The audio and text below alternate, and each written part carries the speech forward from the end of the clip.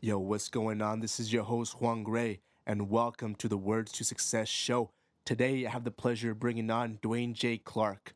Dwayne is a creative entrepreneur, executive producer, author, and the CEO of Aegis Living. He started the company with just 2 employees in 1997 and just recently celebrated a 20-year anniversary since the birth of his company. What I'm very interested in is how he grew Aegis Living from just a dream to now a company with nearly $2 billion in real estate assets and over 2,100 staff members in 28 locations in the United States. This guy is super interesting. He has all the qualities of a true leader and someone who just never stops. Get ready for a badass conversation filled with executable knowledge and raw inspiration here on the Words to Success show with the man himself, Dwayne J. Clark. Vamos, vamos, vamos. I think there's a lot of people waiting for someone to knock on their door and say, hey, you just won $100,000 and you're famous now and you're going to have your own reality show. Stop it. It's not going to happen. You got to be in charge of your own success. You got to take the initiative. You got to have the passion because it's a competitive world and people will pass you up if you don't. Hey, I know you're going to reach some level of greatness. You're going to do something amazing in this world. But never forget that you lived off potato soup. Dwayne J. Clark, welcome to the most badass show on the planet, my man. How do you do? Oh, it's awesome to be here. I feel privileged. Man, thank you for coming on. I'm excited to be speaking with you, bro. I'm excited to be here and talk to all your listeners. You have a great show. I appreciate that, man. So, I mean, you've done so much in your life so far, and you keep on going every day. I want to know how did, like, I know it's a broad question, man, but like, how did you get to where you are right now? Like, can you tell me a little bit about your early days when you were maybe in your 20s, man? Like, bring me back to Dwayne J. Clark in his 20s. Who was that guy, and how have you evolved to basically be the man you are right now? Well, I'm going to maybe even take it back a little further and go back in my Sure. teens because I was raised in kind of a dysfunctional household. I think that's become a popular term. We all like to say that, but had a dad who was pretty abusive physically and mentally. I was the youngest of four kids, kind of a juvenile delinquent. Had two major priorities in my life: racing cars and girls, and they vacillated which one was number one back and forth. So I really didn't care that much about school. And my mom actually took me and put me in a private school when I was 16 years old, and it really changed my life.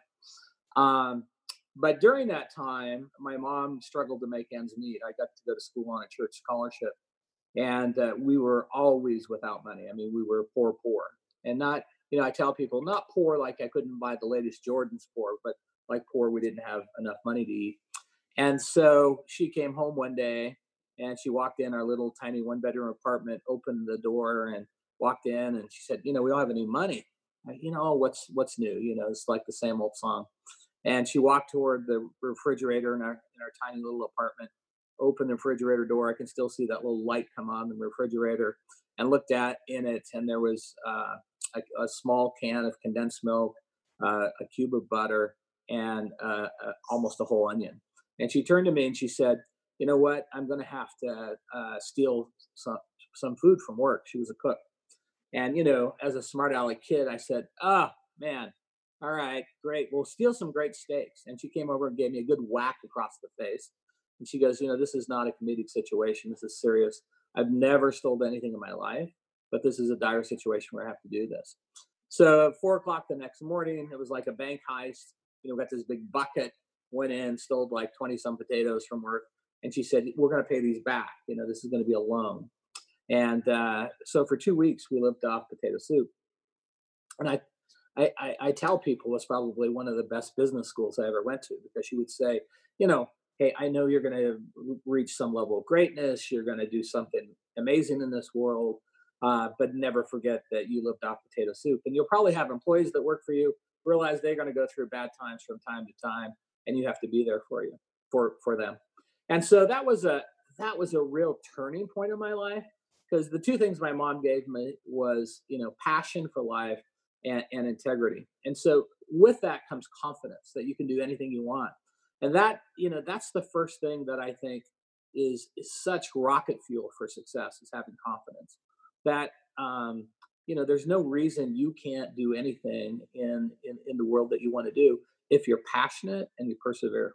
So those were some of the early lessons that I learned. And when I started my own company, we started the Potato Soup Foundation. We've given away hundreds and hundreds of grants to people, and help people that are in dire need of, medical assistance, that need food, that need clothing, that need shelter, all kinds of things. So it's come full circle.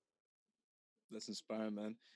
Who who did you have to become? Do you feel like before you got started with your foundations and everything? Like, how did give me that little gap from that period of time to you like maybe starting your first company? Yeah, well, I started. I went and worked for other people in senior housing. I really, my first career was in prisons and law enforcement. And I got out of college and I thought I wanted to be this famous criminal defense attorney. And my buddies, my junior year in college, they said, "I think you're too nice a guy to defend, bad guys, and I don't think that's your personality." And so I went and got this job. I actually worked in a prison, a maximum security prison. And because I was fairly educated, every 6 months I got promoted, and I did some crazy stuff. I mean, I learned how to be a hostage negotiator. I was on a tactical team. I did all kinds of stuff. Ran a prison healthcare center, and after about 6 years of being crazy, having some crazy jobs, I said I'm going to quit and go back to school and become a lawyer. And my sister said, I'm on this board of the senior housing company. This is in 1985, before you were born, and said, you should go check this out because seniors are exploding. And, I said, man, I know about bank robbers and murderers and, thieves. I don't know anything about old people. And, I was 26 years old. And so, this is before we even had computers, if you could fathom that time. So I went down to the library and I read this study that was about 400 pages, deep. And it's talked about how seniors are going to be everywhere and this is the future. So I went to this interview, and these people that knew my sister thought, this is going to be an informational interview. This guy's really not qualified to work for us and stuff. So I knew that, and one of the lessons I would give your listeners is the fact that always over prepare for an interview.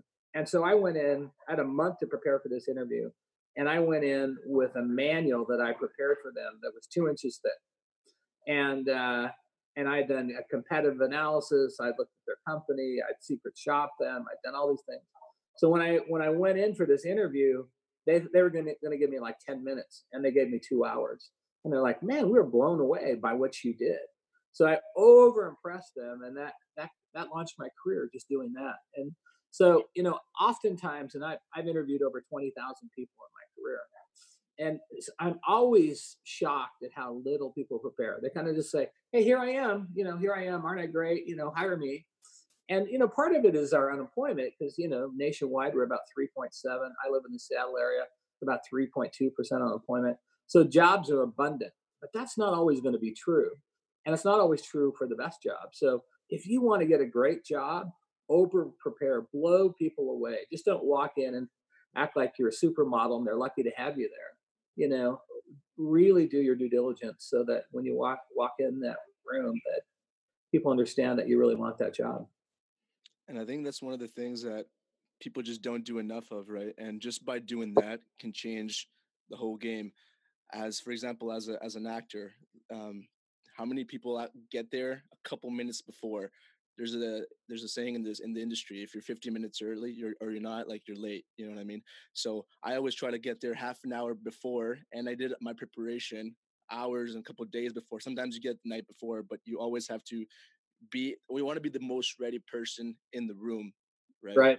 And as a salesperson as well, you go in for a sale, dress the part, get there early, go to a coffee shop a couple minutes before, and make sure that you're in the right state of mind so that you can actually close the sale. So, what do you think has been the things that have come kind of back, back again? What are those key elements that you see in people that really impress you in those meetings that are prepared? What other signs do you see?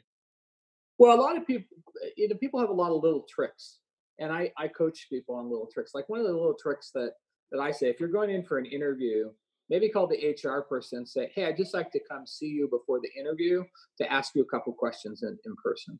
And if they allow you to do that, come an hour early for the meeting, for your meeting with the HR person, and sit in the reception area. And why is that important? Because you can pick up the soul of a company in that reception area. You can see, God, how does the person answer the phone? Are they happy? Are they polite? Are people walking by? Are they laughing? Are they stressed out? Are people walking really fast back and forth? So it's a hectic environment. So that information you can absorb. And, this getting a job is a two-way street. It's like a marriage. You want to make sure she likes you as much as you like her. So that's your due diligence. And then when I always go for an interview, when I'm back in the old days when dinosaurs were on the earth, when I was there, one of the things I always would do is I would look for clues in the office of the person I was in. And if you go, if I was interviewing in your studio right now, I'd say, oh, well, obviously you're a boxer, you've done some martial arts, because I would look around at the things on the walls to say, what are the clues that this person's interested in? And then what I may do is send a thank you note and a small clipping about Muhammad Ali that was inspirational. And then you go, wow, this person's really in tune with me. Again, there's this laziness that happens in the interview process that people just don't go far enough. And that that laziness carries over into how successful you're going to be. It's just not to get the job, it's to be successful in life. You got to go, as an actor, you got to be better, you got to be smarter, you got to be more spot on than everyone else. They have 500 other guys that want the job. And so to do that, it requires preparation, just like in martial arts, or if you were a sprinter, or if you're the best basketball player. It's the 10,000 practices, the reputation that Gladwell talks about. You have to do those things to be the best at anything. Agreed. You're talking about little tricks that you give, and I know you mentor a lot of entrepreneurs, a lot of athletes. What are some little tricks that you feel, people in their, they're 18, they're 25, that there's something that they can start applying to their lives that maybe have helped you? Well, for athletes, I have a foundation called the D1 Foundation, and it's two of my boys are the number one kids in their class for football. One's a defensive end, one's a linebacker, and they have 35 college offers from the top colleges in the country. And one of the things I try to do is I try to prepare them for fame and try to prepare them for success. And sometimes you'll get on this path of success, and you'll feel like that path is linear, and meaning that, hey, it's going to be a hockey stick. It's just going to go like this, right? That that is a trick, because that's not how life works. And it's your success in life. Less than 1% of people's lives work like that. The reality is it's more like a roller coaster. So you may have great success, and then you may have a tragic fall, and then you may go up a little bit, and then you go back down, and so on.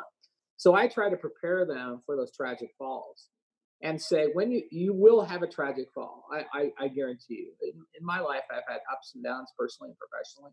And so the number one thing I tell the young people is, you have to prepare for the downs as well as the ups. The life is just not going to give you the ups. And the problem right now, because of social media and because technology moves so fast and everything else, you talk to these kids about a goal, and they're like, well, I want to be a billionaire by the time I'm 30. Well, there's 2,000, roughly 2,100 billionaires in the entire world, about 840 in the United States. But because of reality television and everything, everybody thinks that's attainable. But hey, in 10 years, I'm going to be a billionaire. Well, if you take away the people that inherited the money versus made the money, the amount of people that are billionaires by the time it's 30, you can count on one hand. So I try to get people to set realistic goals. That doesn't mean you can't dream. You can't manifest. I have a vision board in my bathroom that's 8 feet tall and 3.5 feet wide. That every day when I use the commode, I look at that vision board, and there's things on it that I'm focusing on and manifesting and saying that and it changes constantly, right? And I will tell you, about 80% of the things on that board come true. Not 100%, but about 80% on that thing And the reason for that is because I'm focusing on it. I'm programming my brain and my body. This is what's going to happen to me in my life. Now, here's the downside of manifesting. If you're a person that constantly thinks about negative things, oh, I'm going to have bad health. Oh, I'm going to go broke. Oh, I'm going to lose my girlfriend. Oh, guess what happens? You'll manifest that too.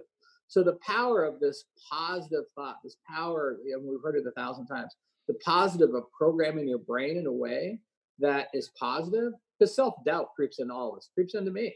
But you just got to blow that out of your system and go back to saying, how do I think of my life in a positive way that's constructive? Absolutely. Yeah, because any thought you're gonna make it real, you know what I mean? So either it's positive or it's negative, the power's still there. And your mind's Right. gonna be like, okay, you said that, that's what it is. And Yeah. it's gonna start making that a reality in your life. What would you say is the difference between how you used to, if there is, how you used to set your objectives and your goals to now? You know what I mean? Like what before did it was it a different process? And have you changed it and said, you know what, this is what works for me right now, and it's something that you realize could work for other people as well? Yeah, I think, again, having grown up really poor, you want to be rich, right? That's the other end of the spectrum.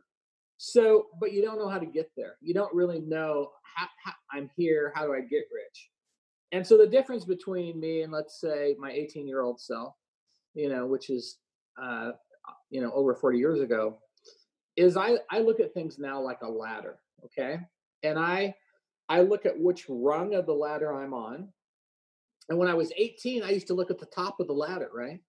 And it was so far away, it was so far up there. And I would say, well, that's where I want to be, but I don't know how to get there. And so one of the things that I changed dramatically is now I look at what's the next rung. Okay. Just what's the next rung? Because that's progress. And then when I get to that rung, I have gratitude about it. And I think that's a very important factor to say, hey, today I wake up, I'm not where I want to be, but I'm going to have gratitude about, hey, I'm healthy, I'm smart, I have shelter. I mean, whatever the things are that you have gratitude for. I have a loving family, I have a great wife, girlfriend, husband, whatever. So you have gratitude about that rung, and then you go, and then tomorrow my rung is this. These are what the things I'm going to manifest. And you just keep, you don't climb a ladder, 10 rungs at a time. That's just not how life works. So when you define, the next rung, then it's attainable. And then you're like, okay, what's the next rung? And I think that's one of the things that technology, social media, reality television has ruined in a lot of our youth, because they're looking too far up the ladder. And they're like, man, I can't jump those 20 rungs. I must be a failure. You're not a failure. It's just too big a jump. It's just too big a jump, man. You Hmm. gotta jump more incremental and smaller and achievable. Absolutely. And you were talking about health, right? And being grateful for different things and where you are right now without being complacent. And I think it's one of the things, like me personally, for example, I'm always working towards something. But then if you're not grateful for the little things that you do have, the moment you realize, like, I had food poisoning a couple of days ago, man, and I felt like I was I was in the horrible state. I was in bed for almost 3 days, and it's one Well, of those things where I was just like, I don't care about anything. I just want to be able to walk again and feel okay, and be able to like just like live properly without like feeling like I'm gonna die. You know what I mean? And it's in those moments where you're just like, you don't care as much about those humongous objectives. All you want is just to have that health, because without your health, without a couple key elements in your life, you really don't have anything. So I think it's one of those elements, like if right now, like, because it's so recent, I'm like, man, I wake up and I'm like, damn, look at me. I'm so healthy, man. Like I could do this, I could do that. I have my hands, I have all these things. But it's keeping that, remembering those, those moments. And I mean, food poison's not the worst I've been, but it's something that's recent and that you really feel horrible, right? So I think that's super important to remember those key elements that you don't want to forget and you want to be grateful for as fuck every single day, and then just keep moving forward from there. And it keeps you hungry and but also grounded to remembering you already have so much. yeah, because the key point you're making here is perspective, right? I mean, we tend to live with a deficit mentality. We tend to think, oh, I don't have this, I don't have that. I want a new car, I want a new house, I want a new ring, I want to, whatever you want. Hmm. So but you don't really take inventory of what you have. And again, that's the rung you're on. Using the ladder analogy, that's the rung you're on. So give gratitude for that, and that's going to help propel you, because any businessman will tell you when he's trying to establish some great next level, the first thing that he does is says, what resources do I have today? What resources? What are the capital resources? What are the human resources? What are the intellectual resources that I have? And so every great businessman will tell you they always take inventory about what their strengths are. I don't know that young people always do that. They don't take inventory and say, well, what strengths do I have that I can leverage? And that's important, because then you can go, okay, well, I can leverage these things, whether it's your intellect, your Rolodex, your capital, your parents' brand, whatever it is, you can leverage something. Hmm. What's a applicable way of doing that? Like taking inventory.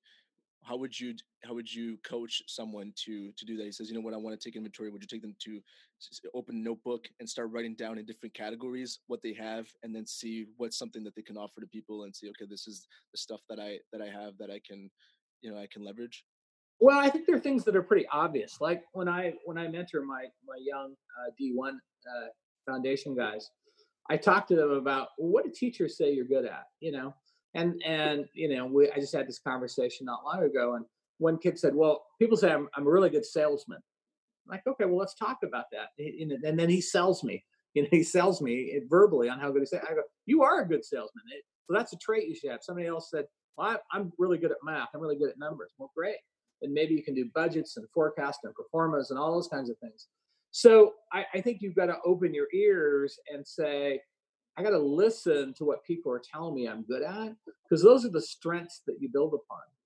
Now, the opposite side of the coin is you got to know what you're bad at. Okay. So for me, I'm a big thinker, but I'm not always highly organized. So, I need to have someone, my assistant sitting in the room. So she's probably shaking her head saying, yes, he needs to be highly organized, you know. So, you have to think about your weaknesses. When I started my company, I mean, we have, a couple, $3 billion in real estate. I wasn't good in finance. So the things that I had to do is I had to hire a lot of people around me that was good in finance, and they taught me finance, over the course of 30 years. They taught me how to be good at finance. So you have to not only define your strengths, but you have to define your weaknesses. And the other thing I don't think, that I would advise young people to do, when I was in my 20s, I used to wake up every Sunday morning, open the New York Times, and look at what the nonfiction bestsellers were.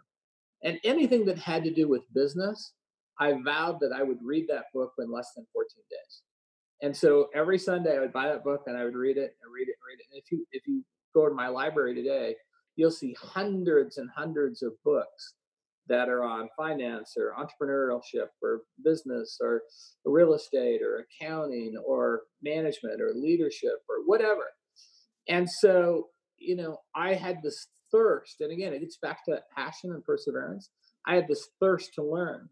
My mom, you're probably too young to even know who this is, but on the Johnny Carson show, there was a guy named Ed McMahon, and he used to give these publisher and clearinghouse sweepstakes. He used to go to their house and give these checks for $100,000. And my mom would say, well, no one's going to come to your house and give you a sweepstake check. So you better get on with life, man. And so, I think there's a lot of people waiting for someone to knock on their door and say, hey, you just won $100,000 and you're famous now and you're going to have your own reality show. Stop it. It's not going to happen. That is a 1 in 25 million chance that will happen. You got to be in charge of your own success. You got to take the initiative. You got to have the passion, because it's a competitive world and people will pass you up if you don't. Yeah, man. And out of all the books that you've read, which ones would you say that right now, if you have to think about it, are three that really stuck with you and impacted you? There are probably books that I read a long time ago. I mean, Good to Great had a great influence on me. Leadership as an Art had a great impact on me.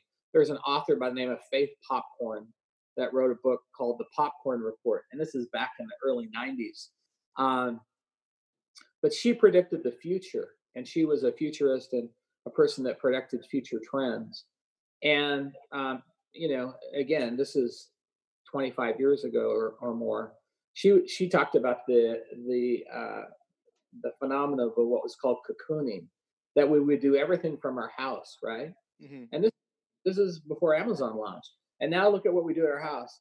We order our clothes to our house on Amazon. We watch Netflix. We watch Hulu. All our music's piped in. I mean, we get food delivered to our house. I mean, it's the epitome of cocooning. We do everything in our house, right? It's our homes are these self-functioning little micro cosms of society. Yep. And so I love kind of reading futurist books. Malcolm Gladwell's great, his books, and thinking about what kind of things can I do to predict how I want to position myself. And everybody wants to come up with the next great idea. They want to have the next Amazon company or the next Facebook or whatever. To do that, you have to look at trends in society. You have to see where society's moving, what kind of trends are out there. And it just doesn't happen overnight. You have to study those trends and read the tea leaves right, and then put them all together for your own business plan. Absolutely. Yeah, and you do so many different things, like you're in so many different industries. How do you keep yourself informed? And I mean, I know business is business, right? So there's so many skill sets that from one industry you can bring to another, and a lot of serial entrepreneurs do that. But how do you keep yourself informed and always knowing, as you know, as a leader in your companies, to make the right decisions?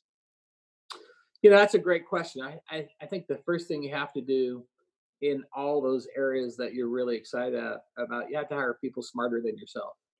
And that sounds like a simple thing, and I tell my staff, for me, that's a low bar. But the reality of the situation is you can't be intimidated by hiring people a lot smarter than you. That our incoming president for our company was the president of Starbucks America. He oversaw 182,000 employees.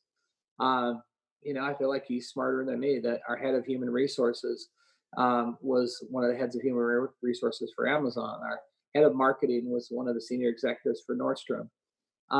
So I hire people that have an abundance of intelligence and experience and energy and put them together. So that the first thing you have to do is surround yourself with really smart people that are super qualified and buy into the culture of a company. Culture is so important. And then, I think the one thing that people get trapped into is they do business with people sometimes that are not the most ethical or even nice people.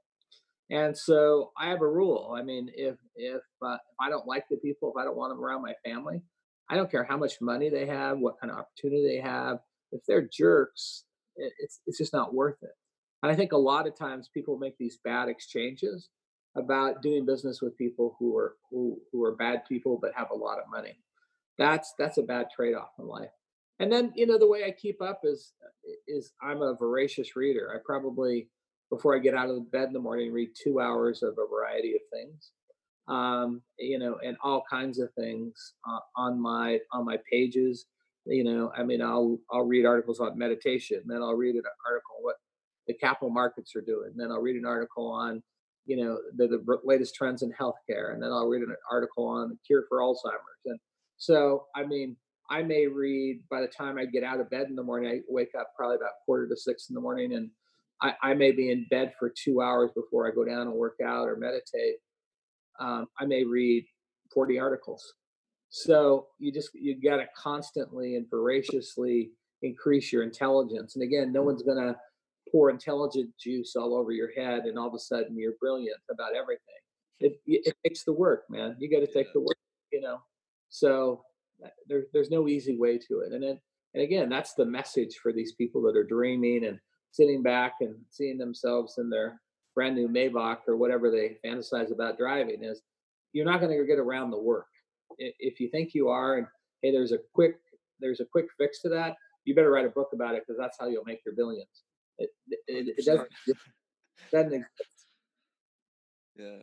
It's like, people wanting that success but don't have any actionable, habits that they're doing on a daily basis to actually to actually get there, man. And that's a really cool one. You know what I'm saying? Just the fact that you're reading for 2 hours every morning before you get out of bed, and that tells a lot about the way you manage your time. How would you say your time management has also changed? Like, I'm super curious about how you manage your 24 hours in a daily basis to be as efficient as possible. Yeah, that's a great question, and there's been a huge evolution in my day about how I manage my time, and technology really helps. I probably get over 100 emails a day in various platforms, Hmm. or instant message or Facebook or easily over 100. And in the first sentence, I will make a decision whether I need to read the rest of the message, or if this is really important to me. And you think about that, how long does it take to read a whole paragraph or something? Well, it's the difference between spending 5 seconds and 20 seconds. But that 5 seconds or 20 seconds starts to add up, and you do it on 50 emails, and pretty soon you get another half hour in the day. So that's the first thing I do. Um, I do some funny things that my staff give me a bad time about. For instance, my office is kept at about 63 degrees. And I love what I call door jam conversations. Um, as opposed to people that come in, they sit in front of your desk, they put their feet up on their desk, and they're like, had the kids and I went to this movie this week, and let me tell you about it. And not to say I don't like to be social, but when people come to my office, it's freezing, and they give me a bad time about it. They're like, "Man, it's freezing in here." I like it on the colder side. But what will happen because it's freezing and they don't want to sit down is they'll have door jam conversation with me, and the door jam conversation will be very very succinct. Hey, I got to tell you about this. This is what's going on. Here's how I'm dealing with it. Do you have any suggestions? Bam, bam, bam, bam, bam. That conversation, as opposed to somebody that sits down and has an hour meeting, you can get to succinct fact finding and guidance within less than 3 or 4 minutes. Okay. As opposed to, hey, let's sit down around a table and have some coffee and, have some BS time about what you did over the weekend and so on. So you have to, if you want to be really efficient and busy, time is the thing you have to guard the most. So I have a lot of those door jam conversations. Um, I hate wasting time. That is the thing that, I mean, I could lose a lot of money. I wouldn't like to do that, but if I lose time, it just infuriates me.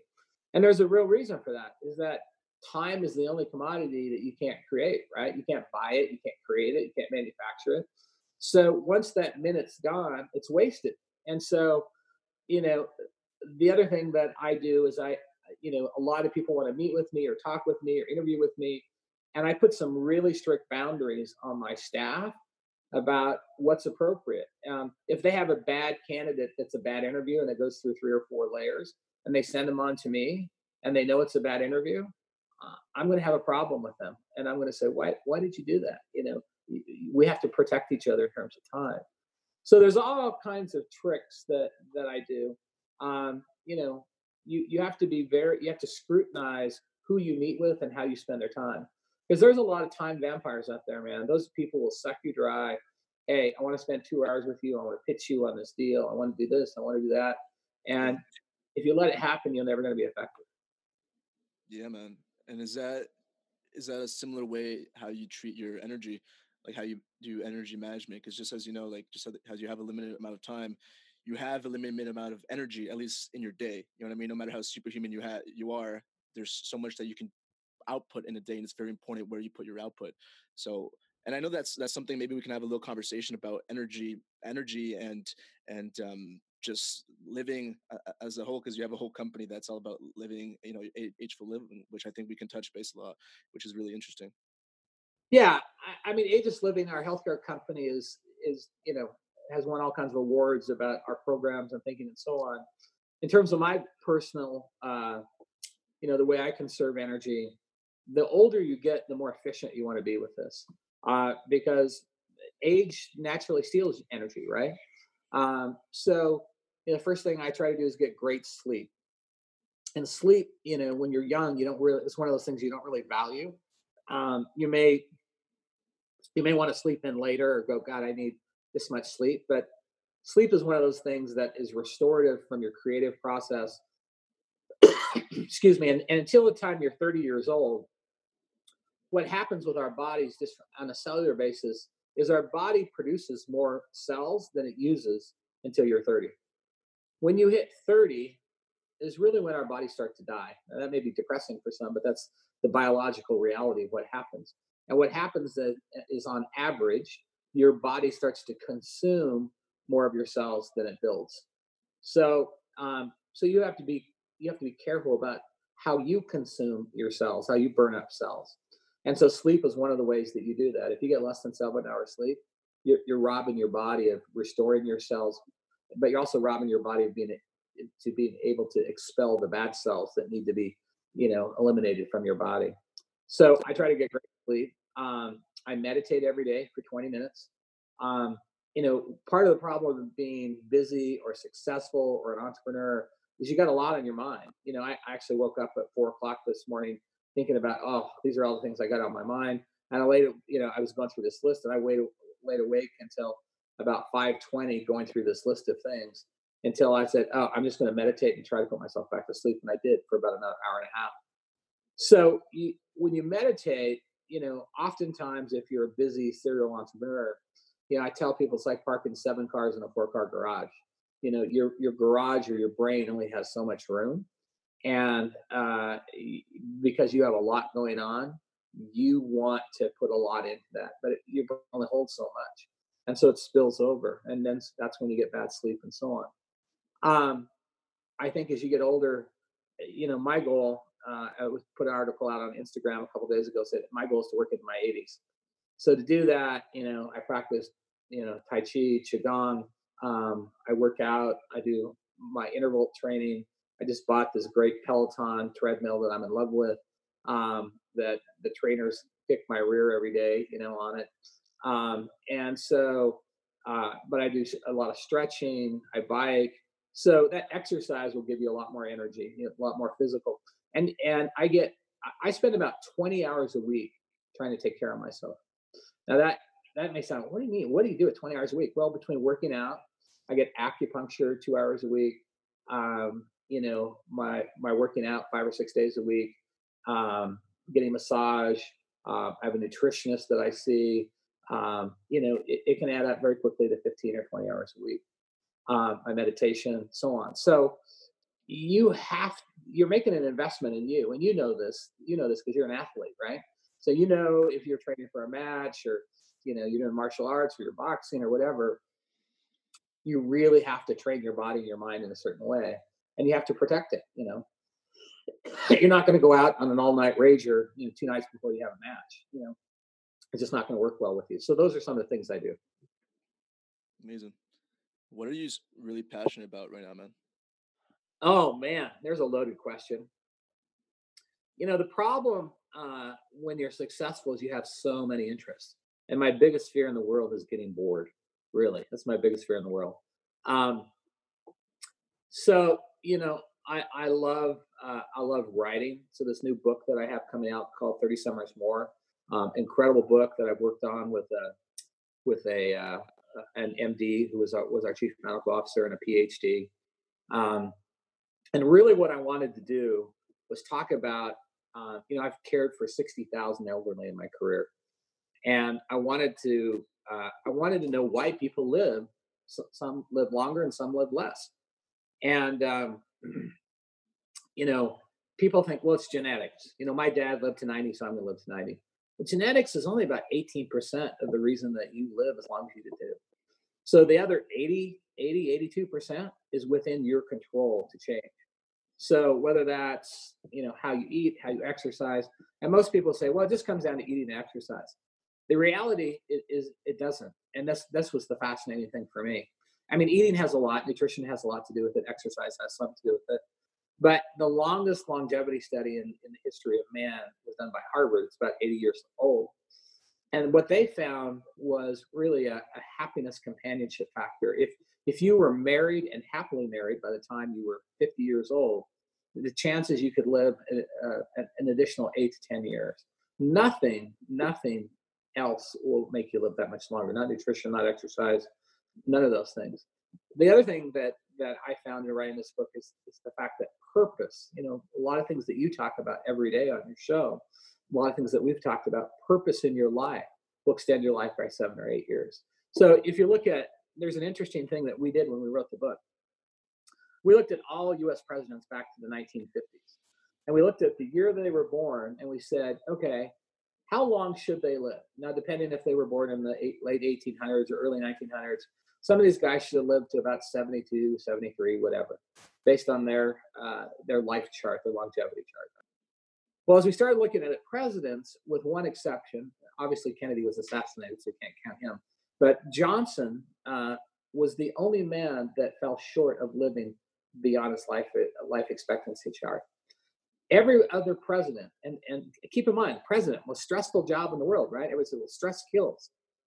The most stressful job in the world, and yet these presidents, you look at George Bush, who just died recently, he lived 20 years longer than his longevity chart. Jimmy Carter, who's still building houses for Habitat for Humanity, he's 20 years past his longevity. Well, how did these guys do it? What's the secret? Well, the secret is purpose. They had a lot of purpose in their life, and they got a lot of acknowledgement for the purpose, right? Now, then what we started to do is we started looking at vice presidents. And we said, well, does this trend continue? Well, vice presidents don't have as much purpose in their life, and they don't get as much credit for it. And what we started seeing is as vice presidents, we're dying much, much earlier than expected, much earlier than presidents. So there's a trend between having a great purpose in your life and getting acknowledged for it. Vice presidents are always the butt of late night jokes and so on. So they never really got the full encouragement for doing the great things that they did in the world. Mm-hmm. But presidents, they're elitists. They get all the praise in the world and some criticism as well. So if you're doing something in life that gives you great fulfillment and great purpose, and you get acknowledgement for it, it's going to add years to your life. So, I'm passionate about educating people on these. The book 30 Summers More it's going to come out on Amazon probably here at the end of April. And all the books I've written 6 books now. 100% of the profits of all these books go to charity. So I'm not doing it to get rich. I'm doing it to educate and motivate the world and be a teacher in this world. Absolutely. Nice. So one of the reasons that so there was multiple reasons where I was interested in having you on the show, but one of them was I saw also you got involved in film production, that I'm in the film industry. So I was curious, what was your reason of getting involved in that, your passion for film? I don't know if there was anything specific or. Yeah, there was. I mean, I have a few friends that are in the Hollywood crowd, and they kept hitting me up to do their passion projects, usually documentaries. And they'd say, hey, can you give me 100,000 to do this documentary, or a couple 100,000 to do this social justice film or whatever. And I did it a couple times, and I thought, why don't I just do this myself? I have films that I'm interested in, causes that I am interested in. So I developed a production company called True Productions, and I only do true stories. And one of the first ones I did was a story called Full Court: The Spencer Haywood Story. And Spencer Haywood is a Hall of Fame basketball player, but he was the first guy not to have 4 years of college that was allowed into the NBA. And he actually had to sue the NBA to get in. And him and his family were sharecroppers. They were picking cotton, and for $1 a day. And he could go to the NBA and make like $1 million. But the NBA wouldn't let him in because of this college thing. So he sued the NBA and was, able to go into the NBA and obviously became a Hall of Famer. So that became a social justice movie. It's less about basketball and more about a person's plight, about how when something you believe in, you take it to the highest level. And it went all the way to the United Supreme Court, and they sided with him, and his career, the rest is history. So that was my first movie. I've done movies where I've been executive producer on. Big movie about it's called Big Sonia, about a Holocaust survivor who's Big Sonia is actually a real person. She's about 4'10", about 90 pounds, and gives a courageous story about living through the Holocaust and so on. I've done films on immigration, on the opioid crisis, on an aging parents in China. I just got involved in a film called Path to Freedom, the Civil War movie about a soldier that escapes and is looking for his freedom. So, my passion is about telling true stories and about letting these things float to the surface that have great significance in our society. Nice. Very cool, man. We're gonna start wrapping up, but before we do, I'd like to ask you, like, what is success to yourself, man, to Dwayne Clark? Oh, what's success? I've been poor longer than I've been wealthy. And everybody thinks when I make this much money, I'll be successful or I'll be happy or whatever. That's a fallacy. My wife and I, and we talk about this maybe once a week, we get invited to some of the most incredible events in the world. We had a private audience with the Pope 3 weeks ago. Not too many people can say that. We've met 4 presidents. But our favorite thing to do is watch a Netflix movie and eat popcorn, while in our pajamas on our bed. So the success is probably not how you fantasize it. Really, if you have, health, if you have a great family, and if you can make a difference in the world, impact the world, leave it better than when it was when you came in, that's success. It's not, having $1 billion. It's not my net worth is going to be this. It's not, I drive this car. It's not I got, on this TV series. It's really about health, family, and making a difference. And if you can have those three, man, you're in rare air, and you're going to be incredibly successful. Well, yeah, man. Thanks for sharing that. I guess I'll ask you the last thing, bro. I give you a piece of paper right now, and on that piece of paper, I want you to write down from all the experiences that you had in your life, from everything that you've lived so far, everything that you've learned. You have to write down what you want to pass on to a loved one, maybe a daughter, a son, someone, and you're going to leave that behind. And that's the thing that they're going to grab and they're going to look at every morning, put in their pocket, and keep on looking every day for the rest of their lives. What would you write on that piece of paper, and what would be your words of success?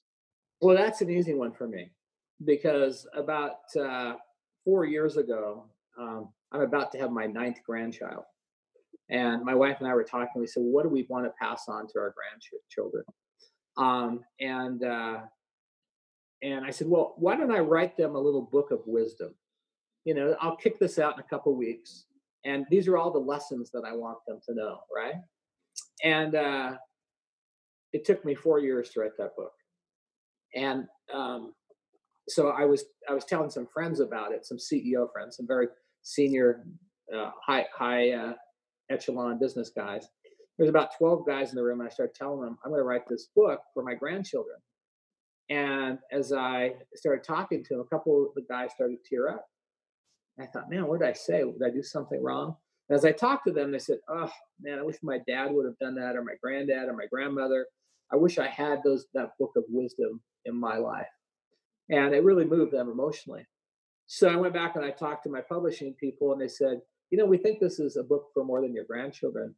We think this is a book about facilitating conversation about legacy." So I wrote a book. You can buy it on Amazon. It's called A Big Life, A Big Life from Dwayne J. Clark. And we kind of turned it into a game where you have die and you roll the die, and the die corresponds with a page in the book, and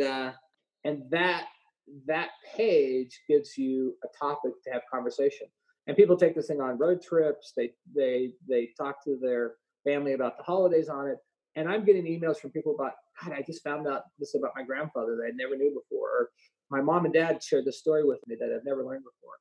So my passion in life, Juan, is to really help people create artifacts, what I call living artifacts in their life. And so, there's not one piece of wisdom, but I wrote that book for my grandchildren that they can go to it, and there's over 100 pieces of wisdom in there. And so I think for your listeners, what I'd say is, what is your living artifact? We're not promised infinite life on this planet. So when you pass on to the great yonder, whatever your belief system is, what is that one thing or that 100 things that you leave here that's your living artifact? Is it a book? Is it a movie? Is it a radio show? Is it a podcast? Is it a piece of art? Is it a building? What is it? What is it that you live that's your living artifact? They could say, oh man, when Juan Gray was here, he did this and it was phenomenal. Man, that's created such a difference in my community. So I would just leave you with that. Create your living artifact today, because we all have a finite amount of time on this spinning ball. Wow. Nice, man. I really appreciate that, and I appreciate you, bro. Thank you for coming on the show. It was a real pleasure, and I can't wait to do some business with you in the future. All right, man. I believe in your show. Keep going. Keep moving forward. You're doing a great job. I appreciate that, man. Thank you so much. All right. Thanks, Juan. Take care. Bye-bye. Bye. All right, I hope you guys enjoyed the conversation with Dwayne J. Clark. If you want to learn more about Dwayne, you can go to words2success.com under episodes, and it's all there. Also, one thing that you guys suggested is to add some more words to success in the intros and in the outros. So we're going to start doing that for you guys. The words to success quote of the day is, if you quit once, it becomes a habit. So just never quit. Keep that in mind when you want to stop something. Even if it's small, it doesn't matter. Keep going and complete it. Get to the finish line. Don't ever quit. Sometimes you might have to stop, take a step back, but never quit, because that becomes a habit. It weakens your brain. It weakens your actual power. You don't want to weaken your power. You want to become stronger every single day, and you want your mind to become stronger every single day. So don't quit. Don't let it become a habit. Let's go. I'll see you in the next episode. Vamos, vamos, vamos.